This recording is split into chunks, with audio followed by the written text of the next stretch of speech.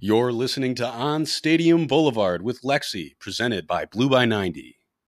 Hi, guys, and welcome to the 10th episode of On Stadium Boulevard with Lexi and Josh. I can't believe it's been 10 episodes already. Like, where does this time go? It's been a blast. I'm so happy you brought me on to be a co-host, and I'm always looking forward to recording every week. So it's going great. Yeah, this has been a great addition, and I'm very happy to have a partner. So sure. All right, well, let's get right into last weekend. What a win! What a win! First win in Iowa City since 2005. I couldn't be more excited, and putting that Kinnick Juju to rest, I still don't know why they made it a noon game. That was like the worst thing in their favor they could have done. Yeah, I know. We got so lucky there, but very happy. They played well. It didn't look pretty, but they still won pretty comfortably. I mean, yeah, and a garbage time touchdown. Like, I don't even consider that. Like, we won by over 2 touchdowns. Yeah. Like, which I said, at first I was like, okay, it doesn't matter. Indianapolis, Iowa, like, we got this. Then the game starts and my nerves were like, oh shit. And then, like, after we started running, I'm like, I was never worried. The first drive, they just took control, and oh my God, noticed the offensive line was healthy again, and you saw that on the first drive. They were struggling there for a minute because we needed that O-line to be healthy. And they got a push, went right down the field. And, yeah, Blake was eating. JJ was making some simple throws. And that reverse to Ronnie was awesome. And oh, my gosh, that was so definitely awesome. Something I've noticed, that we love to run those reverses, and they always work. And yeah, and I think it's because we just do it. We don't do it often. And right. It's like, but every time it's just. I think that says a lot about how good our wide receivers and our tight ends block too. And that's all on Sharon Moore coaching those guys up.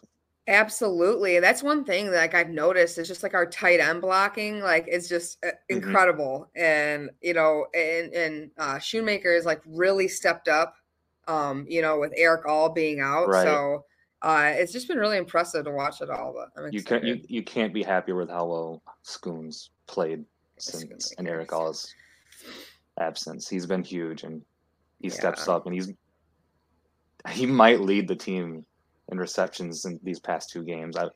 He's got to be up there. He's been catching the ball a lot. Yeah. Well, because, I will say Maryland did a good job covering our wide receivers. Right. And I think, like, that's what we adjusted to and just hit Schoons every time. And it's like, it was either Schoon or Blake. Like, they're against Maryland, and right. Ball got spread around a little more against Iowa, but it was just an all-around solid performance. You can't really complain much about going into that stadium and winning because it's one of the toughest places in the country to play.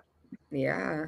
Well, and just to be up, what was it, 20-0, right? Off the bat. Early off the bat, but yeah, I know. But just to put up that many points against Iowa's defense at home, and then I don't care what type of team it is, to shut out anybody is impressive for that long. Right. So it was just a really high point so far for this season that it was really impressive to see, and like made things feel a lot more comfortable. Okay, this team is really finding its identity now, and now we're gonna run, on the ground running, Right.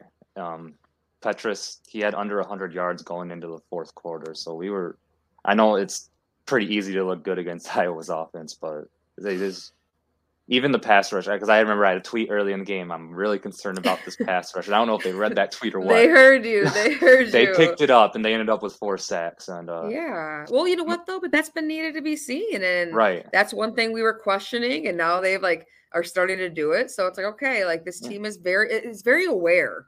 Right. Of what's going on and what's needed to be changing and doing it quickly. I've noticed Mike Morris playing a little more on the interior, and I think he's playing really well there. Now he's quietly up to second in the Big Ten in sacks. He's got 4 on the season now, and just been getting better every game. Yeah, I love it. There's so many quiet guys that are just killing it on this team right now, and it's great. Like, people are stepping up when they need to be, and we're not letting any injuries kind of hinder what's going on. So it's just so nice to see. I love it. We've had the injury bug. I'm not going to deny it. Mm-hmm. Guys have stepped up, though. You've noticed it from the start of the season. season. Last year, too. We watched it last season when there were injuries. And people stepped up that needed to and got the job done. And that's just all you can ask for, to having backups like that. So for sure. Yeah. Well, I'll say too, and I know you said it here, that JJ was just very confident. And to be confident, your first road game Right. at Iowa, I was thoroughly impressed with his performance. And you always wonder if the coaches maybe had a little bit of a short leash on him, but either way, he did a great job. I mean, he was staying calm. Iowa was running their, cover 3, cover 4 kind of, and he was just taking what the defense gave him and did it all game. He had a nice run in the first drive, and this has said a lot. Man, he can throw on the run, and he had a great play to Donovan, which kind of put the game on ice to take the 20-0 lead. I don't know if that was Donovan's design wrong. I think he kind of improvised and saw all that space in the end zone, and JJ saw him, and it was just a perfect ball. I don't think that was the plan, and that's what made it even more impressive to me, because it's like, okay, that play was like pro style. Like, you watched the field, you threw it on the run. Like, okay, we see your potential. You got this. We haven't seen that much at Michigan in the past, being able to improvise like that and find a. Well, to be really quick on your feet, though, we haven't had a mobile quarterback like this, since Denard, right? Right. I mean, yeah, and it's a threat to the run, I should say, not that can't run. Such a new dynamic, and it's worked out perfectly so far. Yeah. Well, it's the future of college and pro football. Let's be honest. You know what I mean? You need that dual threat.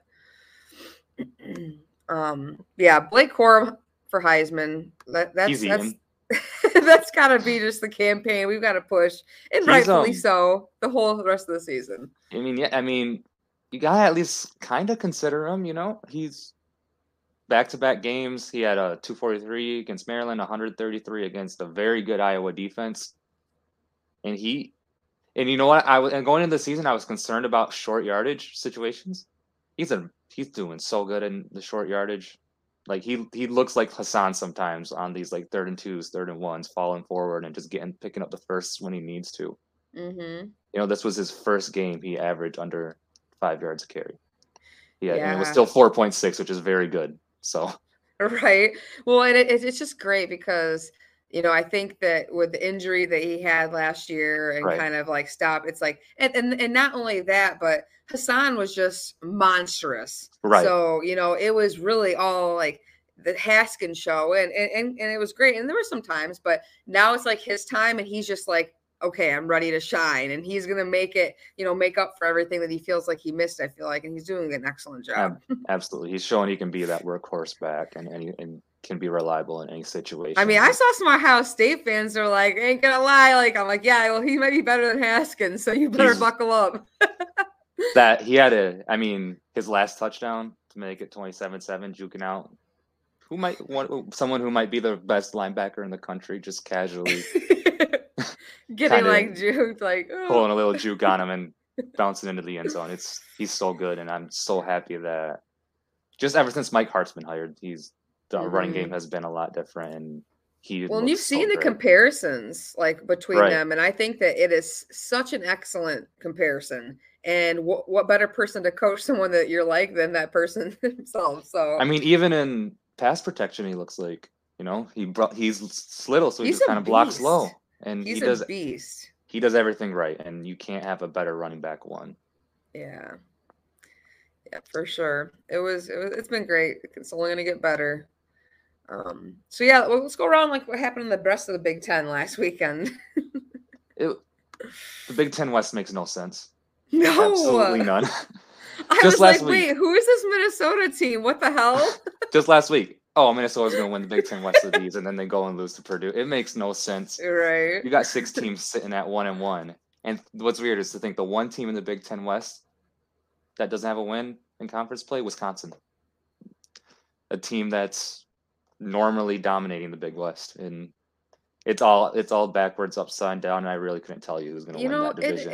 It sucks because we're just so stacked in the East, and we beat ourselves up, and then you get these teams that clearly don't ever deserve to be in the Big Ten championship game. Let's be honest. I don't care what any Big Ten West fans listening. You guys stink, okay? And when eventually we hopefully go to all one, league or division and conference and just play everybody, that then you're going to see the same teams in the Big Ten championship, and it's going to be majority of the East every time. And the Big Ten West has yet to win since they've realigned. And yeah, right. And I mean, to be fair, Ohio State's been a force to be reckoned with, but guess what? Like, we've had some blowout games against them, but we've had close ones all those years that we still we never there's a couple blowouts, but same thing. Michigan State kept it close in some and whatnot. Penn State, but none of the West ever does. So no, except for that Purdue one per year. Iowa. That one per year where they out of nowhere decide to play like the best team in the country, and we always appreciate that. Thank you, Purdue and Iowa. But yeah, I appreciate you guys though. Sorry, doesn't happen often. No, not enough. But Illinois looks good. They look. So I saw, like you said on Twitter, that their fans started chirping. They're starting to chirp me a little bit. Am I hearing that right? They're like, "Oh, we're gonna be 9-1 going into the big house." I'm like, I hope you are. I really do, but come on. Yeah, it's not basketball season yet, guys. Yeah, and that is so true. But they're playing pretty good.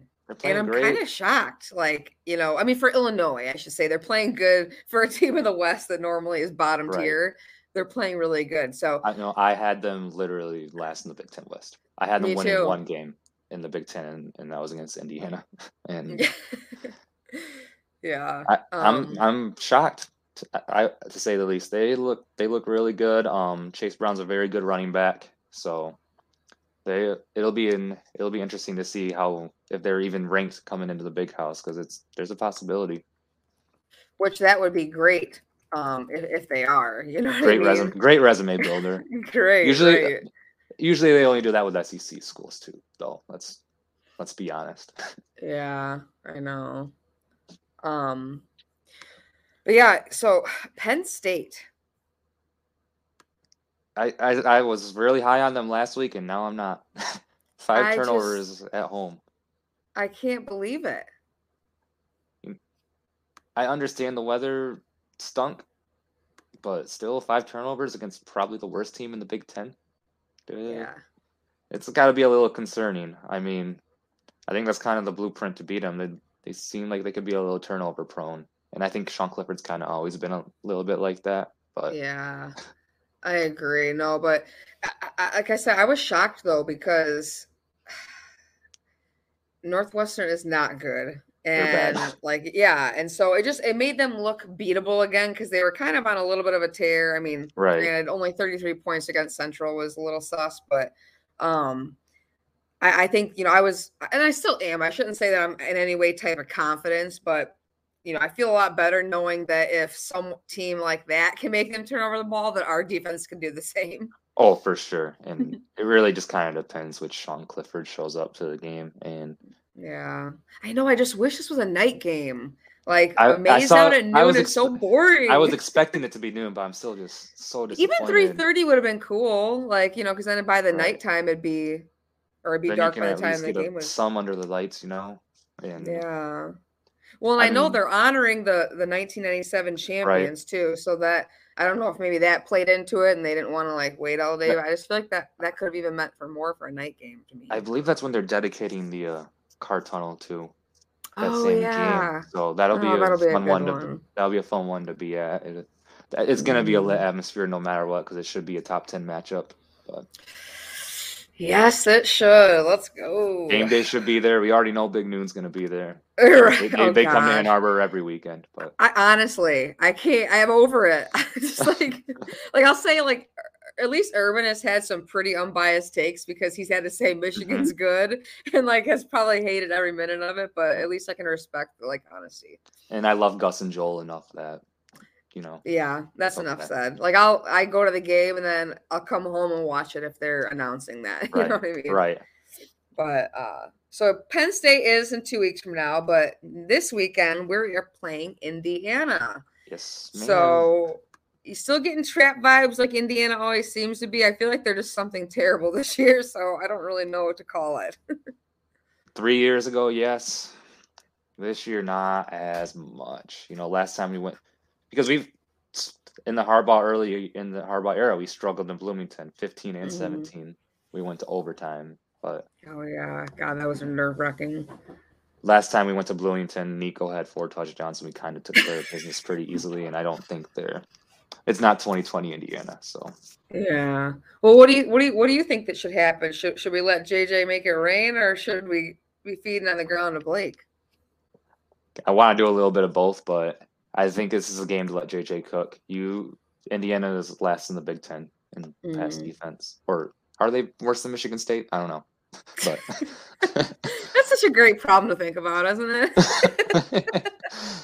But I think I think this is time to let JJ let it fly. Show he's Well, I mean, we're getting, now 3 games into conference play. You got to start letting him cook soon because you want him heated up and ready to go by the time we play even Michigan State. I don't care. We're probably going to hopefully torches that secondary, but you still got to be prepared to play them. Right. And you want him to be on fire by the time we get to Ohio State.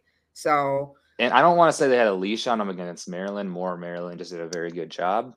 But there was definitely a leash on him against Iowa, which you naturally should do. Yeah. That wasn't a game to go off on. We talked about that. Just play good football and control the tempo. And Blake's going to still get his. I think he can still run for at least 100. Right. While letting JJ cook. They have a pretty bad defense. So. Yeah. Yeah, I'm not too worried. So gives us another weekend to stay at home too and prepare for the next few weekends after that. Because we got a bye week. We got a bye week after Penn State, but in between Michigan State. So does Michigan State. Oh my gosh, what a miserable 2 weeks that's gonna be. Maybe not as much because Michigan State. It's still gonna be miserable because they're even more miserable now. Oh my gosh, it's so bad. Just please kick their ass. I know. Make it worse than 2019. I'll be so happy. They're going to give us our best game. We know that. Yeah. But there's never a guarantee for me for that team. I don't care. They could be terrible, and we've watched them be like the most terrible team ever and still beat us. So 2020, it's just, man. God.